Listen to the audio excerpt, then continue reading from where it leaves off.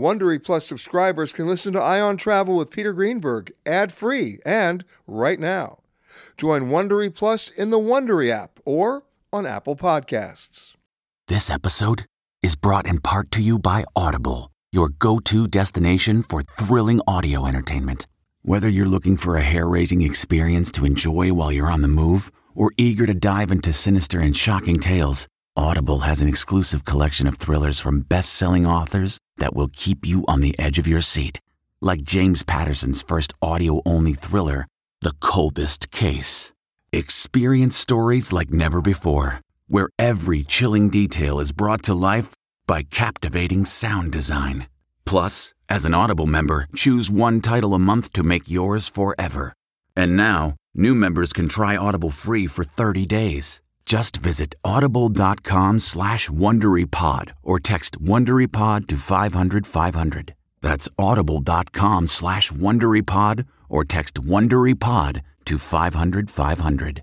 This spring, if you'd rather spend time enjoying your lawn instead of trying to keep it alive, there's good news. TruGreen is the easiest and most affordable way to get a beautiful lawn. All you have to do is water and mow, and they'll do the rest. Weed control, fertilization, aeration, and even some things you might not even think of. They'll do all of it, while you can do literally anything else. With TruGreen, you can have your lawn looking as good as a putting green. That's not hyperbole. TruGreen is the official lawn care treatment provider of the PGA Tour. TruGreen offers a satisfaction guarantee, and they have a verified best price promise, which guarantees you the lowest price with no compromise on quality. You do you. Let TruGreen do your lawn care. Visit TruGreen.com to get the best lawn at the best price with the best people guaranteed.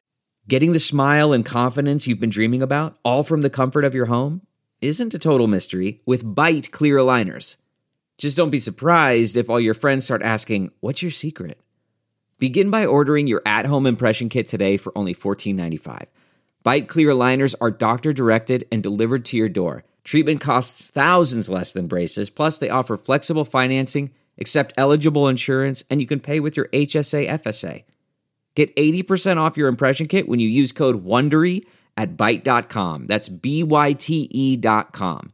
Start your confidence journey today with Byte. We really need new phones. T-Mobile will cover the cost of 4 amazing new iPhone 15s, and each line is only $25 a month. New iPhone 15s? It's better over here. Only at T-Mobile, get 4 iPhone 15s on us and 4 lines for $25 per line per month with eligible trade-in when you switch. Minimum of 4 lines for $25 per line per month with auto-pay discount using debit or bank account. $5 more per line without auto-pay, plus taxes and fees. Phone fee at 24 monthly bill credits for well-qualified customers. Contact us before canceling account to continue bill credits or credit stop and balance on required finance agreement due. $35 per line connection charge applies. See T-Mobile.com. The spirit of performance is what defines Acura. And now, it's electric. Introducing the ZDX, Acura's most powerful SUV yet. Crafted using the same formula that brought them electrified supercars and multiple IMSA championships, the ZDX has track-tested performance that packs an energy all its own. Unlock the energy and order yours at Acura.com. This is the Ion Travel Podcast with CBS News travel editor Peter Greenberg, presented by Clear. Enroll today at clearme.com/Peter and try Clear at the busiest airports nationwide. Hi, everybody. Peter Greenberg here, and welcome to another Ion Travel Podcast. This week, I'm in Colorado, Utah, and California to talk about airlines, cities, and wine, and not necessarily in that order. First up, it's an iconic and historic winery, Beaulieu Vineyards in California, more than 120 years old, emblematic of what's great about the wine industry. I sat down with Trevor Durling, its master winemaker, for an extended discussion of wine, travel, and maintaining tradition. Then it's off to Denver for a conversation with Mayor Michael Hancock with an update on the Mile High City, COVID, travel, and tourism. And finally, I check in with Barry Biffle, CEO of Frontier Airlines, and Frontier's rapid route expansion in the era of COVID, duct taping unruly passengers, and how low-fare carriers are, at least for the moment, leading the way back for the airline business. First up, a little winemaking talk with Trevor Durling, the master winemaker for BV in Napa, California.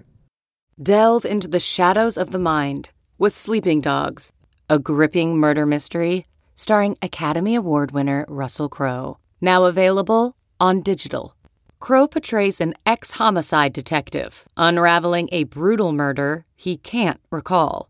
Uncovering secrets from his past, he learns a chilling truth. It's best to let sleeping dogs lie. Visit sleepingdogsmovie.com/Wondery to watch Sleeping Dogs, now on digital. That's sleepingdogsmovie.com/Wondery.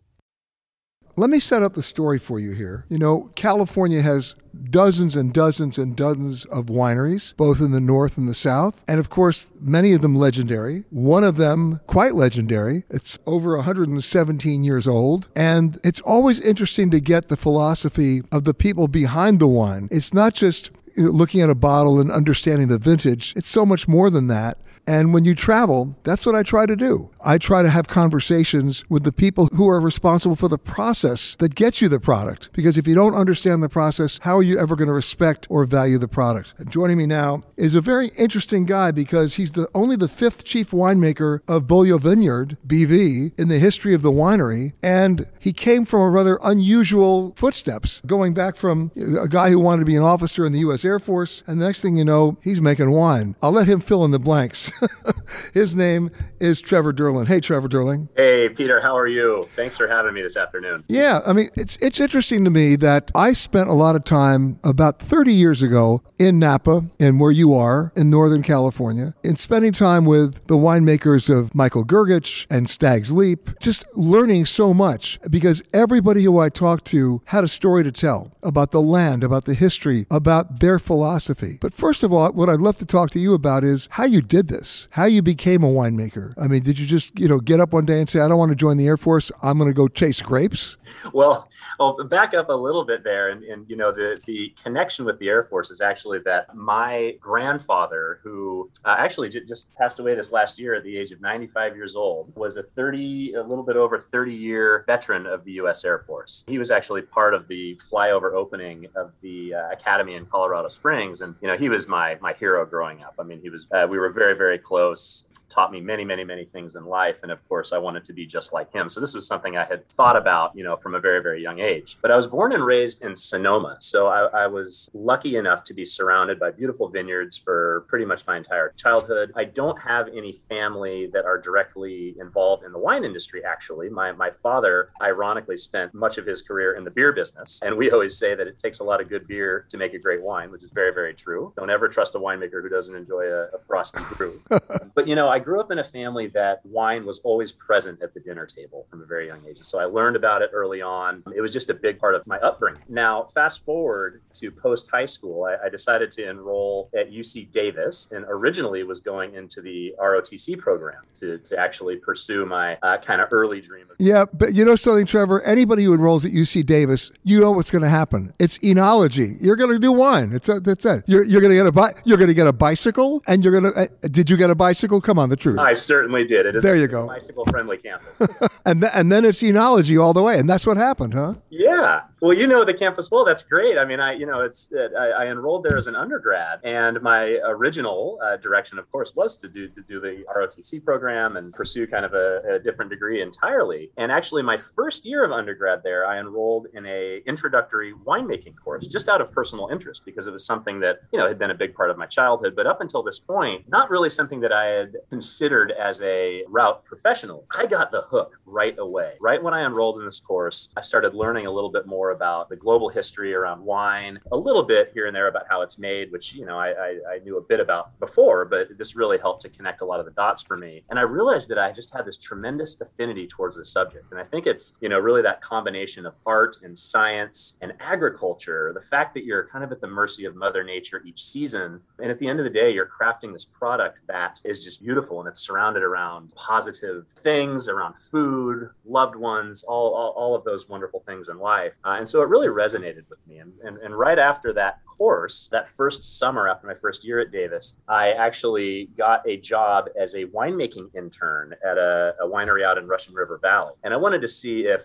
putting these ideas to practice would really continue my interest in this field. And that is when I would say I completely got the hook and changed the course of my schooling and then ultimately my career from that point forward. And if I read my bios correctly, your first experience really was sparkling wines. Well, actually, prior to that, I had a short stint at Sonoma-Cutrer Vineyard. So Pinot Noir and Chardonnay. Worked for the great Terry Adams, who made wine there for many, many, many years. And my job was really spending a lot of time in the vineyard, sampling grapes, bringing them into the laboratory, running analysis on them, and then going out in the cellar and joining the crew and physically making wine. And so this was a very short stint. It was only about 6 weeks because I needed to get back to Davis for fall quarter. But that following vintage, that is when I started learning how to make sparkling wine. So I spent the next 2 vintages producing sparkling wine in Carneros at Gloria Ferrer Vineyards, which taught me a heck of a lot. And the other wonderful thing about that is the fact that it's a relatively early harvest season. So I was able to complete 2 full vintages, each of those summers before going back to school in the fall. So that was really, really nice way to truly understand the whole process of harvesting and winemaking. And that led you to where you are today. That led me to where I am today. And so after graduating at Davis, I did that following stint there at Gloria Ferrer. And then I joined a small high-end Cabernet producer in Sonoma Valley on the Sonoma side of Mount Veeder. And this is where I fell in love with Cabernet Sauvignon in particular as a varietal. And so spent a number of years there making wines before coming over to Rutherford in 2009, where ironically I did just under a year here at Beaulieu and got to work with two of my predecessors, which is an amazing experience. And then I joined the winemaking team over at Hewitt and Provenance Vineyards and have been making Cabernet in Rutherford ever since. So what you're saying is you can't hold the job. Right. Yeah. Well, interestingly enough, those were all relatively, I spent about 6 years at Moon Mountain over there in Sonoma Valley. And then we were part of the same parent company at the time that owned Beaulieu and Provenance. And so it was a known temporary stint that I had spent that harvest here in 2009 at Beaulieu on my way over to making wine at Provenance Vineyard. So I stayed within the family and then, spent probably 6 years there before joining here in early 2017. I have an admission to make, and that is when I first came to California, to Northern California, to San Francisco, I was a correspondent for Newsweek magazine, and I didn't know anything about wine. And there was a restaurateur in San Francisco who sort of took me under her wing, and because the restaurant just happened to be in the same building as our bureau, and I would go in there, and she'd say to me, "This is what you're having for dinner tonight." And that was my first introduction to BV. That was my first introduction to Cabernet Sauvignon from BV, from Beaulieu. Oh, that's so cool. I'd love to hear that. Yeah. In fact, that was what she stocked. I mean, I have to tell you, in all honesty, I didn't have much of a choice. That's what she gave me. But I mean, that's how I developed it. I mean, it became of that. So it's ironic that I'm talking to you today about it. Well, it's so great. And, interestingly, I mean, while we're talking a little bit about some of the past history and everything, when I was growing up, actually, I was, going to school at Davis at the time. I had known of Beaulieu for a long time, being from, nearby. My parents were wine club members for many, many years. So I was introduced to these wines pretty early on. But after I had enrolled in the viticulture and enology program at Davis, there was one particular incident where I was invited to a tasting by a longtime family friend. And this is somebody who, has a monthly tasting group, and they'll pick a vintage in an appellation from anywhere around the world. And everybody, probably, between 12 and 15 people will show up each month. Everybody brings a bottle. They blind the bottles so that you're actually tasting blind. And then, they'd go through in a very methodical manner and rank them and have this long conversation about all the wines. It was very, very interesting. I got invited to one where the theme was the 1968 vintage of Napa Valley. And it didn't necessarily have to be Cabernet Sauvignon. It could be any varietal, but it had to be from the Napa Valley, and it had to be vintage 1968. And so I must have done something wonderful in my previous life to get invited to this, because I think I was about 19 years old at the time. And I was amongst, people who had spent most of their lives collecting and enjoying these wonderful wines. And so to have a seat at this table was phenomenal. But this was the first time that I was able to taste the 1968 vintage of Georges de Latour Private Reserve. And we had it against an Inglenook Cabernet from that same vintage. We had a Charbonneau from Inglenook from that same year, Heights Martha's Vineyard, just these legendary wines from a fabled vintage in the Napa Valley.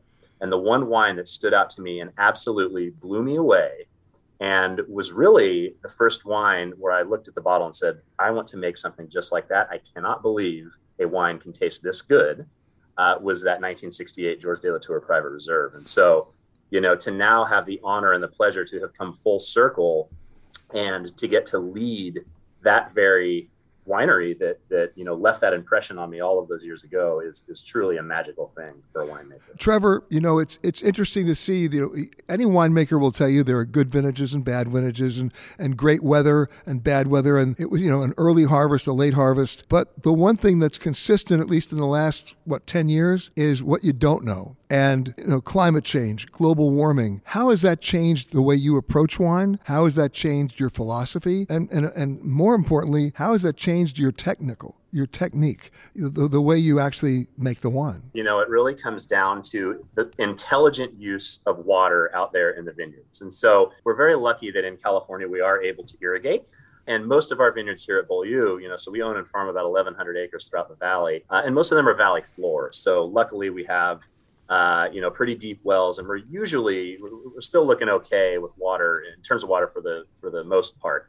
But there have been so many advances in irrigation technology as of late to where, we can really target specific rows within vineyard blocks and even specific vines. And so, if you think about a whole vineyard and you have, let's say it's 100 acres or so, there's going to be a lot of difference, even in that small area, a lot of fluctuation in terms of soil profile. So there are certain areas that will require a little bit more water than others. And so we use a lot of technology to be able to target specific areas that need more water and not waste it on the spots that do not need. Well, let me ask you this, because I have an admission to make. I am the brown thumb of the universe. If I go to a nursery and buy a flowering plant, in the car on the ride home, the plant says, "Why prolong this? I think I should just die right now."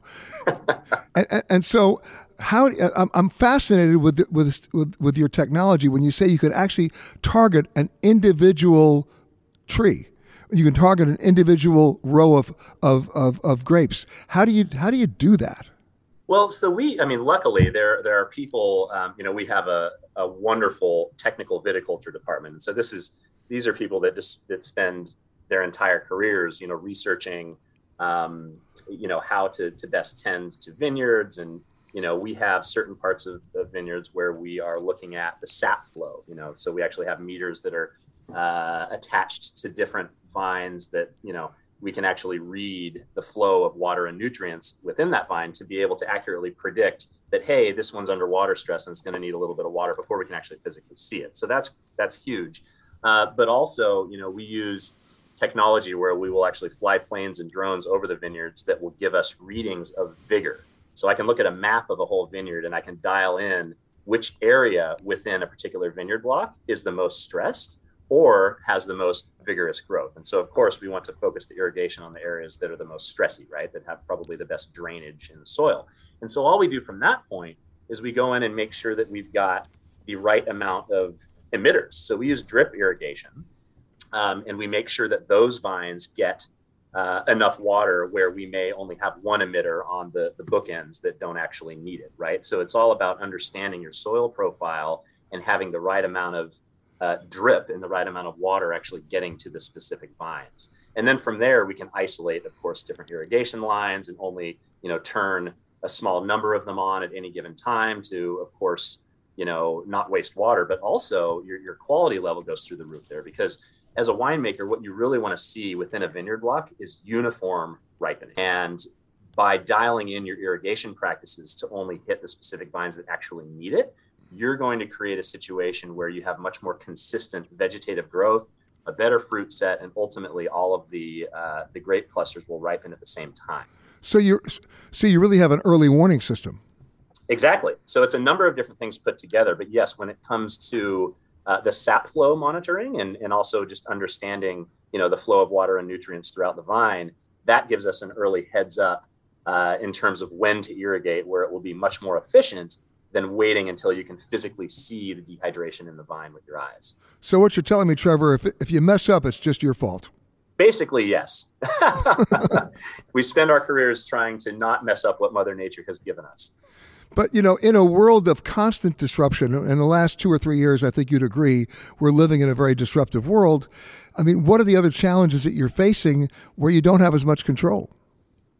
Well, I mean, obviously, you have a global pandemic and people's wine choices can differ during that time. There's different economic challenges that will change what people drink and what they don't drink and that kind of thing. But the good news is for us is that, people tend to enjoy wines no matter what is going on in the world, to some extent. So, we will see, of course, changes in behaviors in terms of people's consumption and that kind of thing. But, being so fortunate to be one of the original Napa Valley wineries and having so much amazing vineyard land within our portfolio is really helpful to get us through that.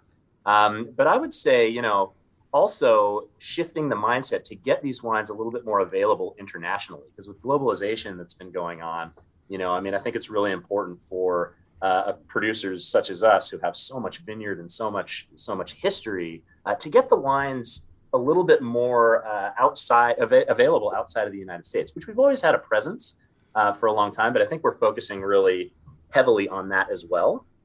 And also, just kind of rejuvenating and resurrecting a lot of these wonderful stories of history that come from this place that haven't been told in a number of decades. And so that's a really fun project and a really fun chapter to write. Now, let's go back 15 months, Trevor. We all know there was a run on toilet paper, and people were going crazy. They were hoarding.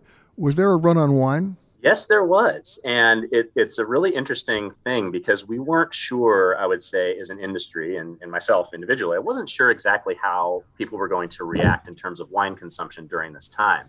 And it turns out people started actually buying a lot more wines, certainly online, but still buying a heck of a lot of wine and bringing it home and enjoying them during the pandemic. And so, sales have been, as far as I'm concerned, pretty strong throughout the whole period. There may have been a little bit of shifting in behaviors in terms of, spending a little bit less per bottle or whatever, depending on the area and the category of consumer we're talking about here. But definitely sales remained strong the whole time. And we did see a number of times during the early days of the pandemic where there'd just be this surge in wine purchases. And I think it was people kind of stocking up and hunkering down and still enjoying the good things in life. Well, all symbolism intentional here. I liken it to what I call a Last Supper mentality. People saying, you know what, I have no idea what's going to happen, but I'm going to go out in style. I am literally going to experience this now because I may not get to experience it later. Yeah, I think that's very well said. And now let's talk about let's fine tune this. We know that wine sales are up, but what particular wines were being sold that might surprise you? Oh man. Well, I think in my mind, there was a lot more of the top end of the spectrum that was still selling that surprised me. I was expecting to see a little bit more of a downshift in people's spend, per bottle. But actually in the luxury space, people have continued to purchase, fine wines. I think the only, probably the major area where that part of the industry got hit was, of course, the on-premise at restaurants and bars and things like that had shut down. But people were actually purchasing much more expensive wines continuously than I probably would have expected. I think it was also an interesting thing where people started, maybe exploring, and maybe they just found themselves with a little bit more time to start to explore other wines from different regions that they weren't, as used to enjoying wines from. And this has been a case for us, outside of the U.S. as well. I think the growth and popularity of Beaulieu wines outside of the U.S. has been, pretty fantastic over the last couple of years. And any real surprises into a particular type or brand of wine in terms of here's one that we made that we loved that nobody ever bought before, but all of a sudden during the pandemic, they couldn't get enough of it? Well, I'd say, there are, and I don't know that this is as much of a function of the pandemic as it just is a function of, people's curiosity to try different varietals. But for example, this is a pretty small production wine we're talking about here, but we started bottling a 100% Touriga Nacional from one of our vineyards here in the Napa Valley. And this is, of course, a Portuguese varietal. It's heavily used in port production, but also there's a lot of wonderful table wines made from it, but very, very uncommon in the Napa Valley to be grown. And so we're one of the very few producers to have any of this planted. and it's a phenomenal table wine and something that I have been thinking about doing for a number of years now. And so we just happened to pull the trigger right at the beginning of the pandemic. And upon its release, it just became absurdly popular. And so again, small production, you can only purchase it here at the winery or through our website, www.bvwines.com. But was that a shameless plug? That was a shameless plug. Okay, just double check. Okay. Well, just because I feel, people will hear this and say, oh, that's really interesting. I've not had a Touriga from the Napa Valley before. And so I just want to make sure we all know where to get it. But it's a really, really cool wine. And I think we're seeing those behaviors from consumers these days as people are more open to trying, of course, different producers and whatnot, but also different varietals that they may not be as familiar with. And so that one, on a very small scale, has been a really pleasant surprise. And I think, the wine tastes wonderful, and it's really an interesting varietal all around. Of course, the one thing that is key to everything other than location, it's the amount of real estate you have to work with. And given the acreage that you have, are there any attempts at all to increase that? Right now, I think we're at a pretty good state because we're really in balance in terms of, how many grapes we've got in the, how many vines we have in the ground to what our actual production is. And we're holding pretty strong. I think we're in a really healthy position. 1,100 acres is pretty significant when it comes to the Napa Valley. When you think about Napa and compare it to other, well-known regions around the world, it's a fraction of the size. I mean, much smaller than Bordeaux, for example, being only 30 miles north to south and about 5 miles wide at its widest point. So we're in a mode now where we're investing very heavily in our vineyards that we've owned and farmed for many years. And so there's no immediate, plans to expand the acreage per se. But really it's coming down to, properly planning around necessary replanting of various blocks that we already have in our vineyards, really dialing in and honing in on the proper, not only varietal for a specific location, but the right rootstock, the right clone of that varietal, and making sure that, the infrastructure out in the vineyard, like irrigation, for example, is set up for success going forward. And so we're investing very heavily viticulturally within the footprint that we already have.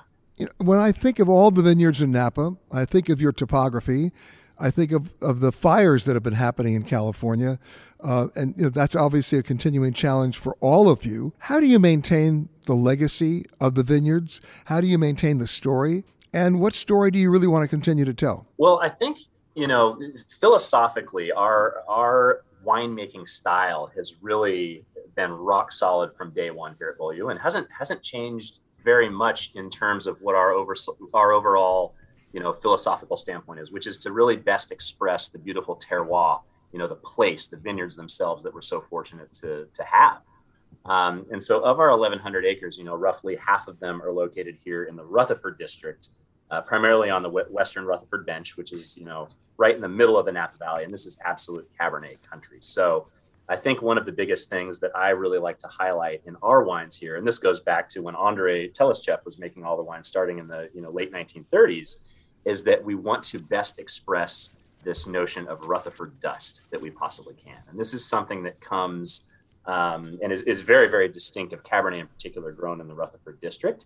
It's more of a textural thing to me. So it's kind of this cocoa powder texture and flavor profile that you get on the mid palate in particular, melts into the finish. There is an aroma associated with it, and it's very distinctive Cabernet grown in Rutherford. One of the most refined tannin textures that you'll find from the Napa Valley. So, big, burly, strong tannins that you're going to be able to lay down the wine and age for many, many decades, but also rounded and saturated on the mid palate. So it really allows you to enjoy the wines in their youth as well. And so I think in my view, best expressing that sense of place is the most important thing when it comes to winemaking. And we are absolutely in Cabernet territory here in Rutherford. You are. Now, you talk about Rutherford dust. You've talked about the science. You've talked about the innovation. What about the art? Oh, yes. Well, the art is the most important thing. And I always say that winemaking is this beautiful combination of art and science. And really, the science that we use is to back up a lot of our decisions that we're making. But I do not make a single winemaking decision when we're blending, for example, based on numbers whatsoever. It is entirely based on palate. And very, very importantly there, I have a brilliant winemaking team that works alongside me so that it's not just one particular palate making all of the blending decisions. So, for example, when it comes to a wine, let's take Georges de Latour Private Reserve, which is our flagship. There's probably 100 different barrel lots that are going into creating this one wine. So there's a lot of trial and error when it comes to blending trials on the benchtop. And I've got a team of about 4 different people, 3 winemakers, and oftentimes we'll include others from our team as well, to come in and to taste blind when we're going through the blending process.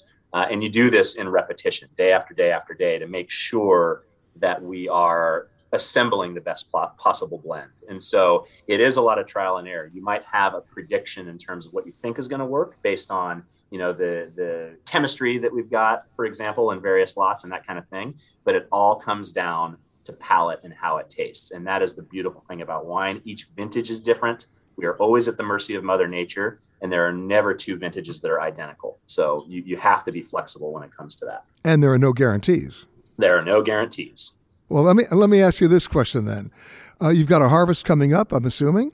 Yep. And my question about that is, I'm a big fan of participatory travel. So if I showed up at the harvest, would you put some knee pads on me and give me a basket? I certainly will, Peter. I will take you up on that. And not only that, but we'll bring you here into the winery, and I'll have you help with some of the sorting that we do on the optical line. So it's pretty interesting to watch. And also, we can always use an extra hand during harvest. It's a very, very busy time of year, as I know you're aware. So the sorting is not going to be a repeat of the old episode of Lucille Ball. It's there are similarities. The technology has come a long way, but it definitely has similarities between that, from that scene there. Well, what hasn't changed? Tell me the one thing that hasn't changed. The one thing that hasn't changed is the land that we farm. And also, like I said, I think our winemaking philosophy to best express the terroir that we possibly can. And so one of the great pleasures of my career is getting to work with these vineyards, most of which we have owned for over 110 years at this point. The original planting, of course, at Beaulieu 1 being purchased in 1900. So now 121 years. And so the fact that we have this kind of core foundation of that place that exists in all back vintages of Beaulieu wines and still exists today is just absolutely incredible. And, you taste different back vintages and you get to see, changes in viticulture practices, technology, weather patterns, et cetera. But there is this central core of consistency, which is our terroir. And so that will never change, because a truly great wine is expressive of its place. And we're in a very unique, spot on the planet. And that's also it's your legacy, but it's also your challenge. It is. Absolutely. It's a constant challenge, and that's good job security for me. Yes, I know. Where's Trevor? He's protecting the terroir. Leave him alone. Yes. Okay, picture this. It's Friday afternoon when a thought hits you. I can spend another weekend doing the same old whatever, or I can hop into my all-new Hyundai Santa Fe and hit the road. With available H-Track all-wheel drive and 3-row seating, my whole family can head deep into the wild. Conquer the weekend in the all-new Hyundai Santa Fe. Visit HyundaiUSA.com or call 562-314-4603 for more details. Hyundai, there's joy in every journey. My thanks to Trevor. It's been a wild and chaotic summer as travel came roaring back. Airlines doubling and tripling down on dozens of new routes, and a growing number of unruly and disruptive passengers along the way, with a few very well-known violent incidents. Barry Biffle knows a thing or two about the airline business. He's worked at US Air, at Spirit, and now he's the CEO of Frontier. I sat down with him at his Denver headquarters for an update on everything. If I'm coming to Colorado, I need to talk to the hometown airline of Colorado, and that's Frontier Airlines, and the CEO, Barry Biffle. Nice to see you, sir. Good to see you, Peter. Thanks for having us. Talking about the last 18 months, we could spend days on it, but I guess I want to start with, what are the lessons that you've learned in the pandemic about not only how to operate the airline, but how to operate it well? And then, of course, I remember you guys were the first, if not the only U.S. airline I remember that was taking temperature when the pandemic happened. Well, look, that's correct, and we took this very serious from the beginning. We're in a business of safety, and we've continued to focus on that. Even recently, with the Delta variant being a concern, we are continuing to evolve in terms of our understanding. I think, if you go back to when you and I first spoke, not too long after this all started, I don't think we knew, and I don't think the general public and even the CDC knew what we know now, which is air travel is one of the safest things you can do, especially when they're masked and with the filtration. But this Delta variant has created challenges, and I think when you look at where we are today from a vaccination perspective, I think there's a lot of issues still with the unvaccinated. And so until we get through that, I think you're going to see continued more testing, and a lot of your protocols continue to go on and impact people's travel. And of course, the recent announcement that the September 13th decision date has now been extended. Mask mandate's going to be continued till January 18th of 2022. I'm going to guess you weren't surprised by that. No, not at all. Not at all. Because as long as you still have the variant, as long as you have people not vaccinated. That's right. That's right. Look, if we can get everybody vaccinated, get the cases down, get the hospitalizations down, I think then maybe we could look at relaxing measures. But until you have that happen, you're going to have to keep things going. And I think we as a society, no one wants to turn back. We're not going back to lockdowns and so forth. So you're going to have to leave the measures in. And I think, honestly, I just got off a plane last night. The masks are not a big deal. It's not if we've done this long enough now. I know some people are still annoyed, but it's a small price to pay to be able to move around the country. The Minister of Transport of Canada, about 10 days ago, announced a new ruling that if you want to get on an airplane in Canada, you have to be vaccinated. Yeah, I think you're going to see that more and more. I wouldn't be surprised if you see it worldwide. Does that mean that Frontier is considering that?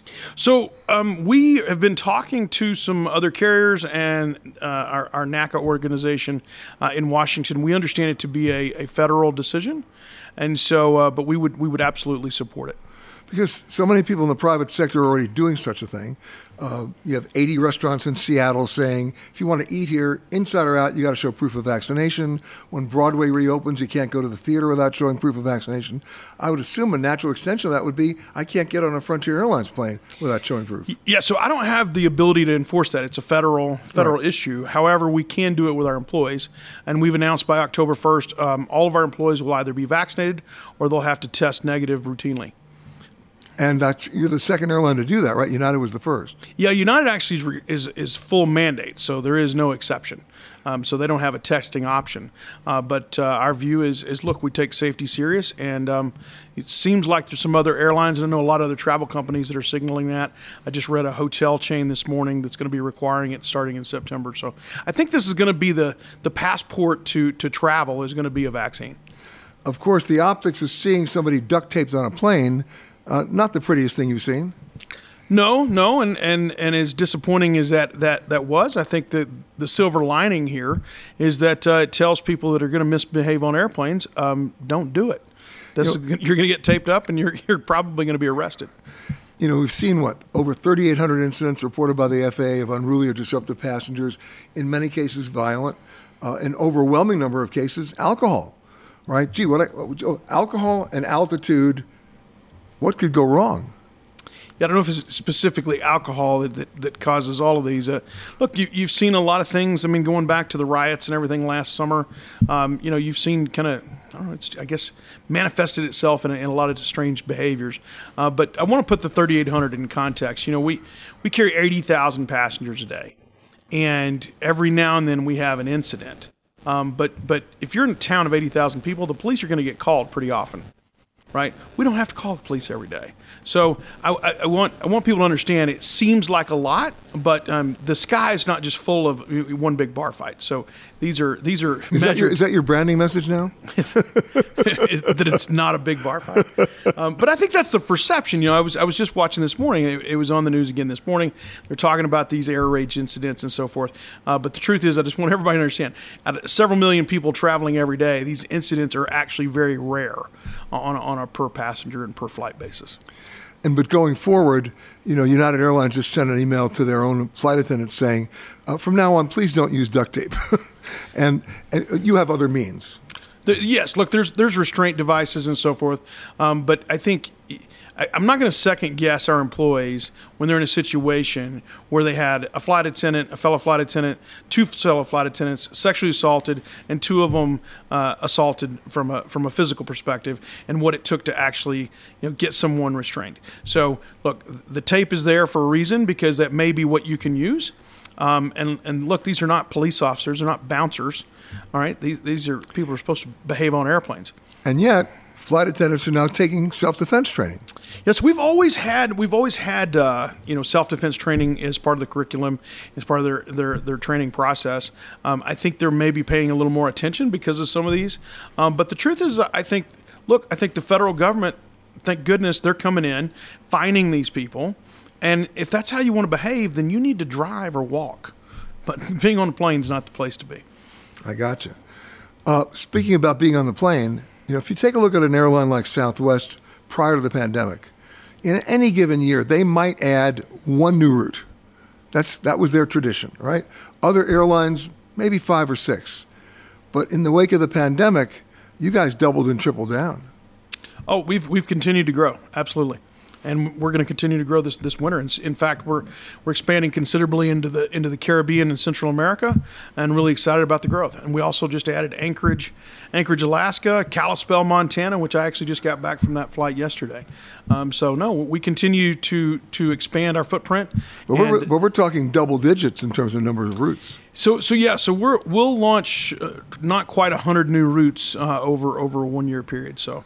Yeah, we're growing at about 20%, and we'll add 20% more destinations. All right, stupid question. Is that sustainable? Well, obviously, we'll eventually run out of airports, right, if we keep adding. But no, I wasn't asking it in that way. I'm asking about running out of airplanes or running out of people to staff them. Because you've seen what's happened with other airlines where they couldn't field crews. Oh, I've seen some staffing challenges. And look, we were well aware that this was going to be an issue, I think, going back to last year. We knew that when we ramped back up that we would have to hire people on the ground, pilots, flight attendants, and so forth. And so we were spending a significant amount of time last winter getting ready for this spring. And, we did really, really well. We were back at about 70-80% back in March, April, ramped it up to, 90-95% of former utilization in June. And we were actually doing well, except for all the other airlines, all the other, call it hotels and everyone, all seemed to want to hire everybody in May, June. And that's where the pinch really started to happen. So it hit us a little bit in some places, but not like it did some of these others, just simply because we had been trying to build up our training for months in advance. Of course, when the pandemic starts to subside a little bit, people want to go travel again. You're starting to take planes out of parking position. You can't just go kick the tires and turn on the ignition. You got to get pilots back in recurrent training. You have to do that, right? That's right. And if you add the number of pilots that needed it, times the number of days they had to be in the simulator in the classroom, times the number of flights they had to take, that explains why you're seeing hundreds of canceled flights on some other airlines. How did you deal with that? So we actually we took aircraft, and we actually had some in the desert, but I'll tell you that we actually brought them all back by this spring, and so we don't have any parked like some airlines do. As far as our crew members, we allowed some leaves, and we had some voluntary leave programs out there, but we tried to keep them as current as possible. And so that way we didn't have this long learning curve when we got back in the air. And like I said earlier, we ramped back up to about 70% and held that for a couple of months to get kind of the muscle memory back and so forth. And so we feel really good about it. And now you're at the point where the majority of our crew have been back flying over 6 months. When you first came to this airline, did you ever think you'd be flying this many routes? Honestly. Well, that was our plan, Peter. It's just the question is, would somebody believe me 7 years ago? But no, we've been really successful with the growth of the company. We're really proud of everything that our team has accomplished.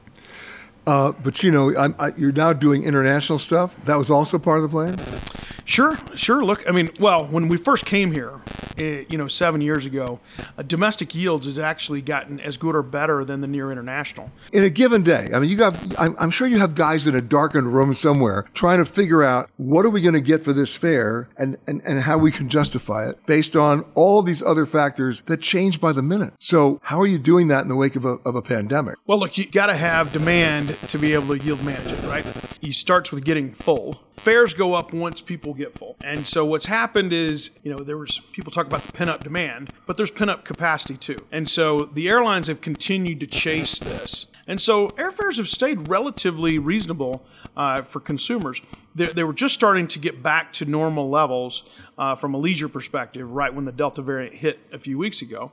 But I think there's still some great deals out there, and probably will be for another 4 to 6 weeks. But then as the Delta variant subsides, I imagine we'll see airfares continue to climb again. You probably were in a unique position, not unique, but you were perfectly positioned because as a leisure carrier, you didn't have to depend on business travel as much as other airlines. That's right. Look, we have the lowest cost in the business, and we make money with leisure fares. And our whole airline is set up to carry leisure travelers. I mean, our average frequency is only 4 to 5 times per week. That's simply because, leisure people don't need 5 times a day. They know when they're going to go. They know when they're going to come back. But the truth is they're very cost conscious, not unlike the business travelers. And so, in order to make money in this end of the business, you got to have cheap costs, and that enables you to sell cheap fares.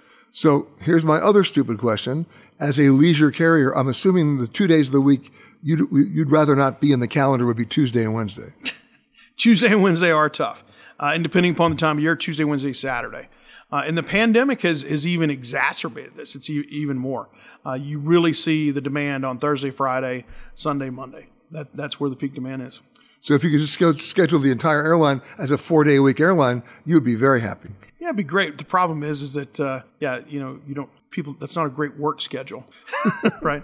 So look, I mean, you pull down the flying, you manage it that way, but those are always going to be, unless you change the work week, that's always going to be the peak days. And now let's talk about international, because you're doing a lot of stuff in Central America now, a lot of stuff thinking about South America, and of course the Caribbean, right? When you open those routes in the middle of a pandemic, there are other factors involved.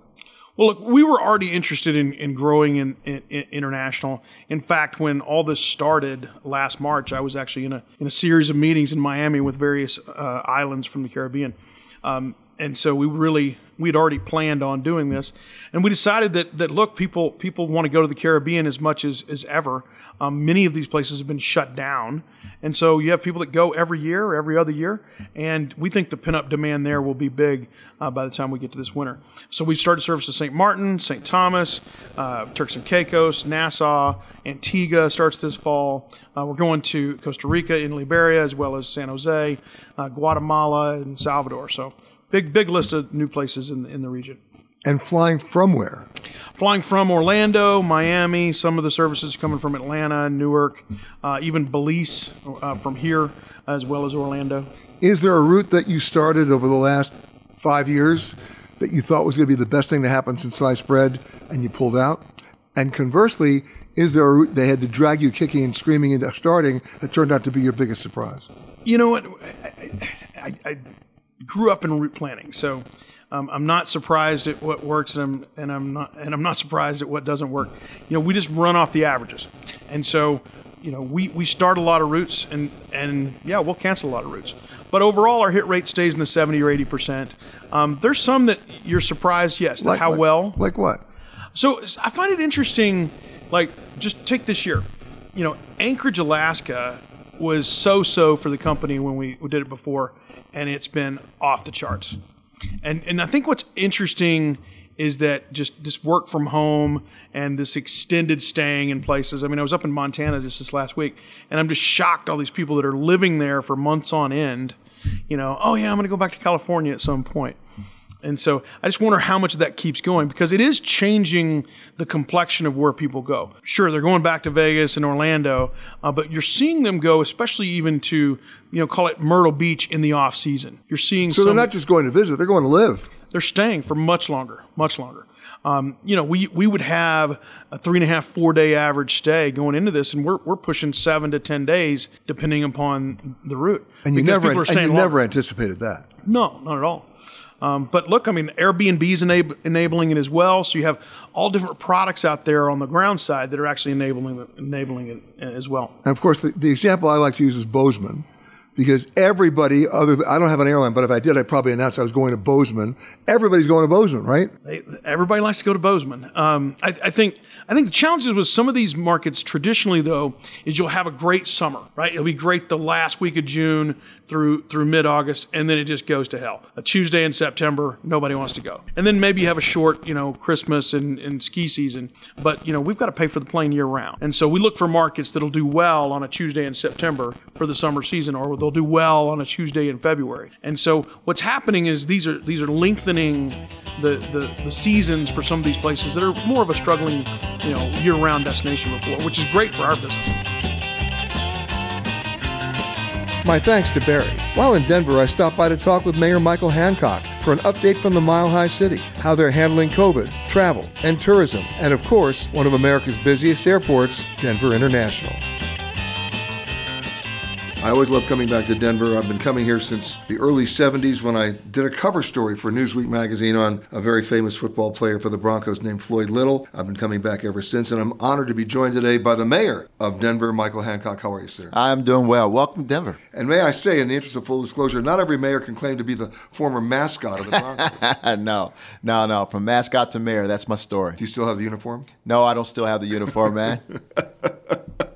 Well, let's get serious for a second, because we're in a situation where travel is such a big story. It is the number one industry in the world with, 1 out of every 10 new jobs and employing 62 million people around the world whose jobs were at risk over the last 18 months. Give me an update on the situation here in Denver. Well, Denver is certainly improving. Our tourism sector is our number one industry, economic industry in Denver. Obviously, we bank on conventions, we bank on tourism, tourists coming to our town, enjoying downtown Denver, enjoying all of Denver, quite frankly.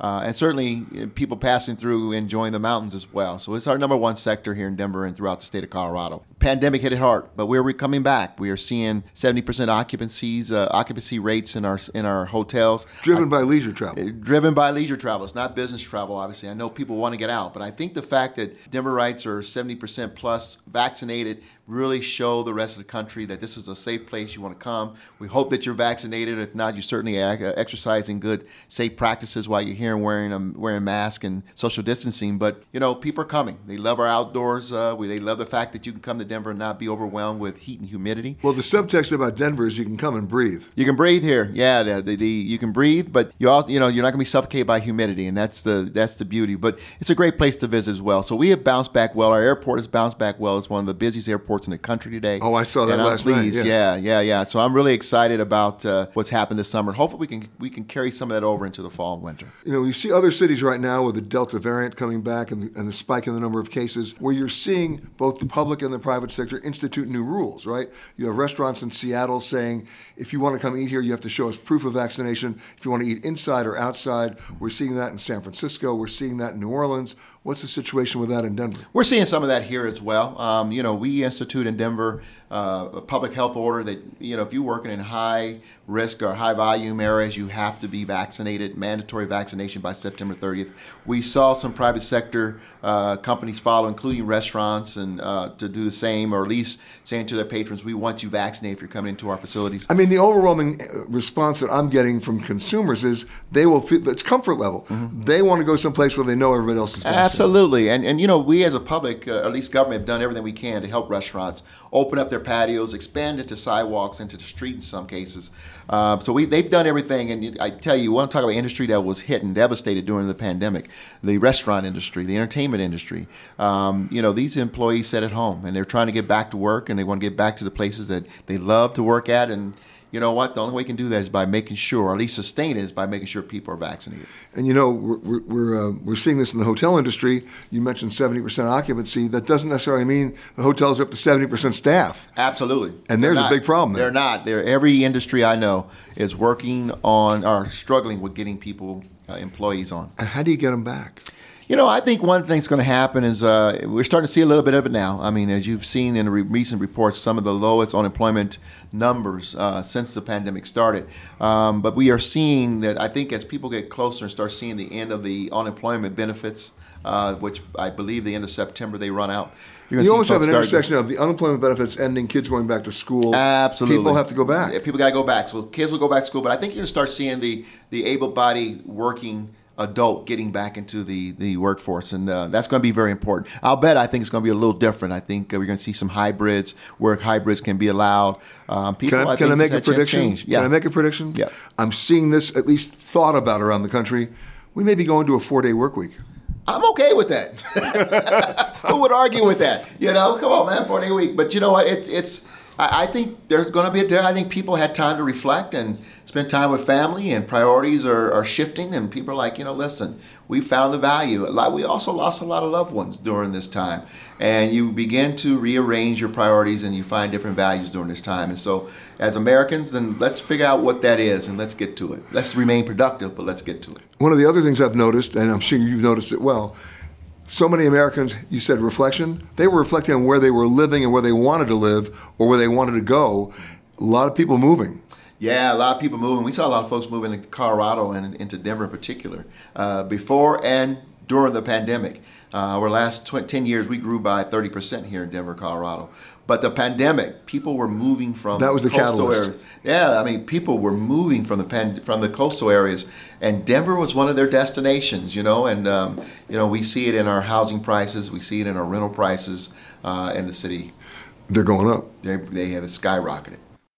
Well, let me shift gears to one of my favorite topics, the airport, because I go back to the days of Wellington Webb, when he and I were actually walking the old runways there as they were building them, the runways that started to sink, the baggage machines that ate the bags. We remember all those stories. And Denver's turned into a pretty good airport. It's one of the busiest airports in the country. Matter of fact, it was the busiest airport during the pandemic. I will tell you that. And I think it's because of the vast sector-leading domestic network that we have. People were traveling domestically for leisure primarily during the pandemic, getting to places where they knew or felt it was safe, beaches or mountains, mostly mountains for that matter. And Denver was the place that they were either connecting to or coming to as their main destination. We are proud of it, and we're proud of our airport. We are already ahead of the trends for 2021. We are about 50% of our normal capacity at the airport, which is well ahead of what most airports, if not all airports in the country are doing. We saw almost 25 million people during the half part of 2021. And so we are climbing right back to where we were, and we're proud of that. We're proud of the airport, and it's going through a major renovation at about 26 years old right now.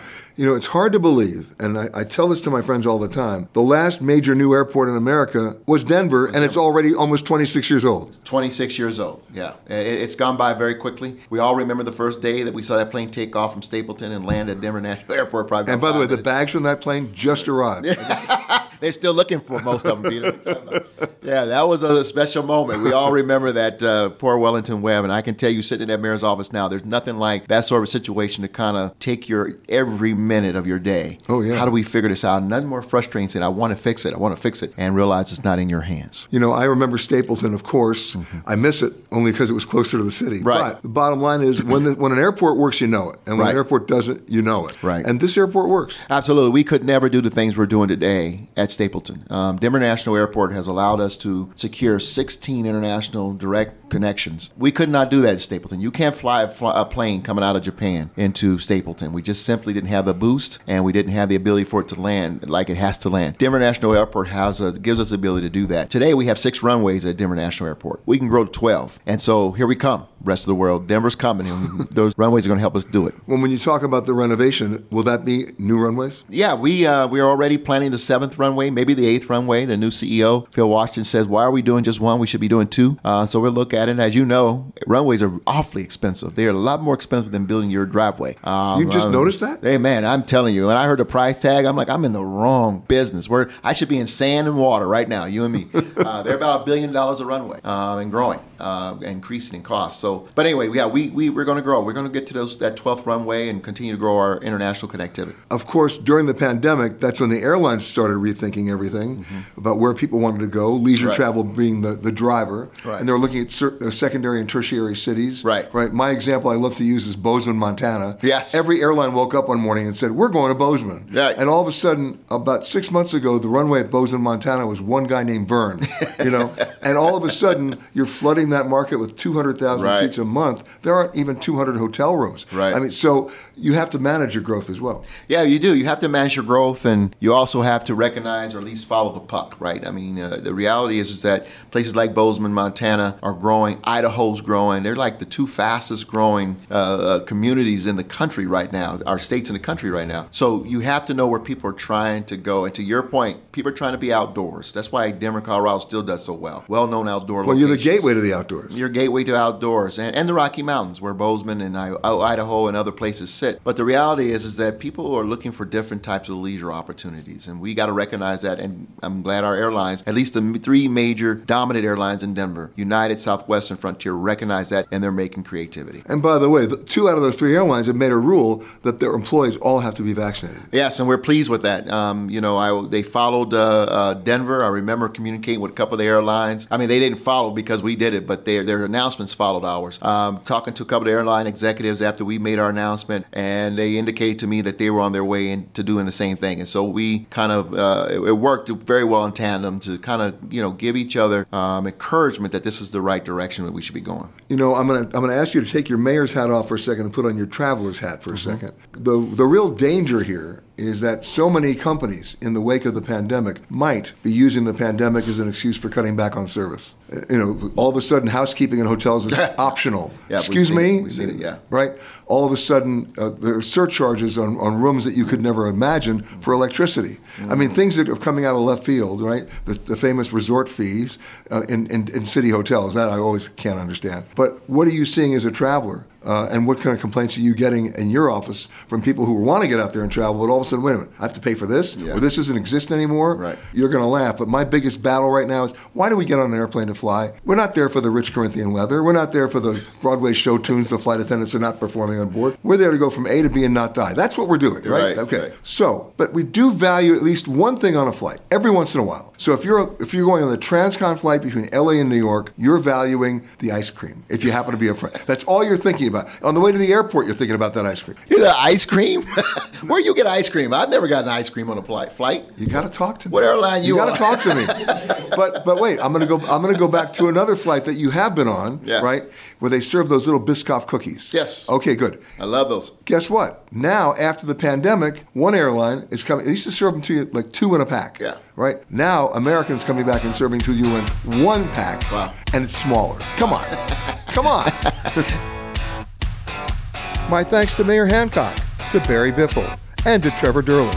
And my thanks to you for listening to this Eye on Travel podcast. For more conversations with the world's leaders in travel, as well as answers to your travel questions, be sure to rate and review this podcast wherever you happen to listen to podcasts. And for all the breaking travel news, just log on to petergreenberg.com. Special thanks to our sponsors at Clear. Enroll in Clear at clearme.com/Peter and zip through busy airports nationwide. If you like Eye on Travel with Peter Greenberg, you can listen early and ad-free right now by joining Wondery Plus in the Wondery app or on Apple Podcasts. Prime members can listen ad-free on Amazon Music. Before you go, tell us about yourself by filling out a short survey at Wondery.com/survey. Support for this podcast and the following message come from Corient. Corient provides wealth management services centered around you. They focus on exceeding your expectations and simplifying your life. Corient has been helping high achievers just like you enjoy their lives more fully, preserve their wealth, and provide for the people, causes, and communities they care about. As one of the largest integrated fee-only registered investment advisors in the U.S., Corient has deeply experienced teams in 23 strategic locations. Corient has extensive knowledge spanning the full spectrum of planning, investing, lending, and money management disciplines. Leverage Corient's exclusive network of experts to craft custom solutions designed to help you reach your financial goals, no matter how complex they may be. Real wealth requires real solutions. For more information, connect with a wealth advisor today at Corient.com. That's Corient.com. Corient.com. Survivor 46 is here, and so is On Fire, the only official Survivor podcast, and we have a twist this season. The winner of Survivor 45, Dee Valladares, will be joining us every week. We're going behind the scenes of the biggest moments, the how and the why things happen, and the strategy and analysis you can only get from someone like me, a Survivor winner. Listen to On Fire, the official Survivor podcast, wherever you get your podcasts.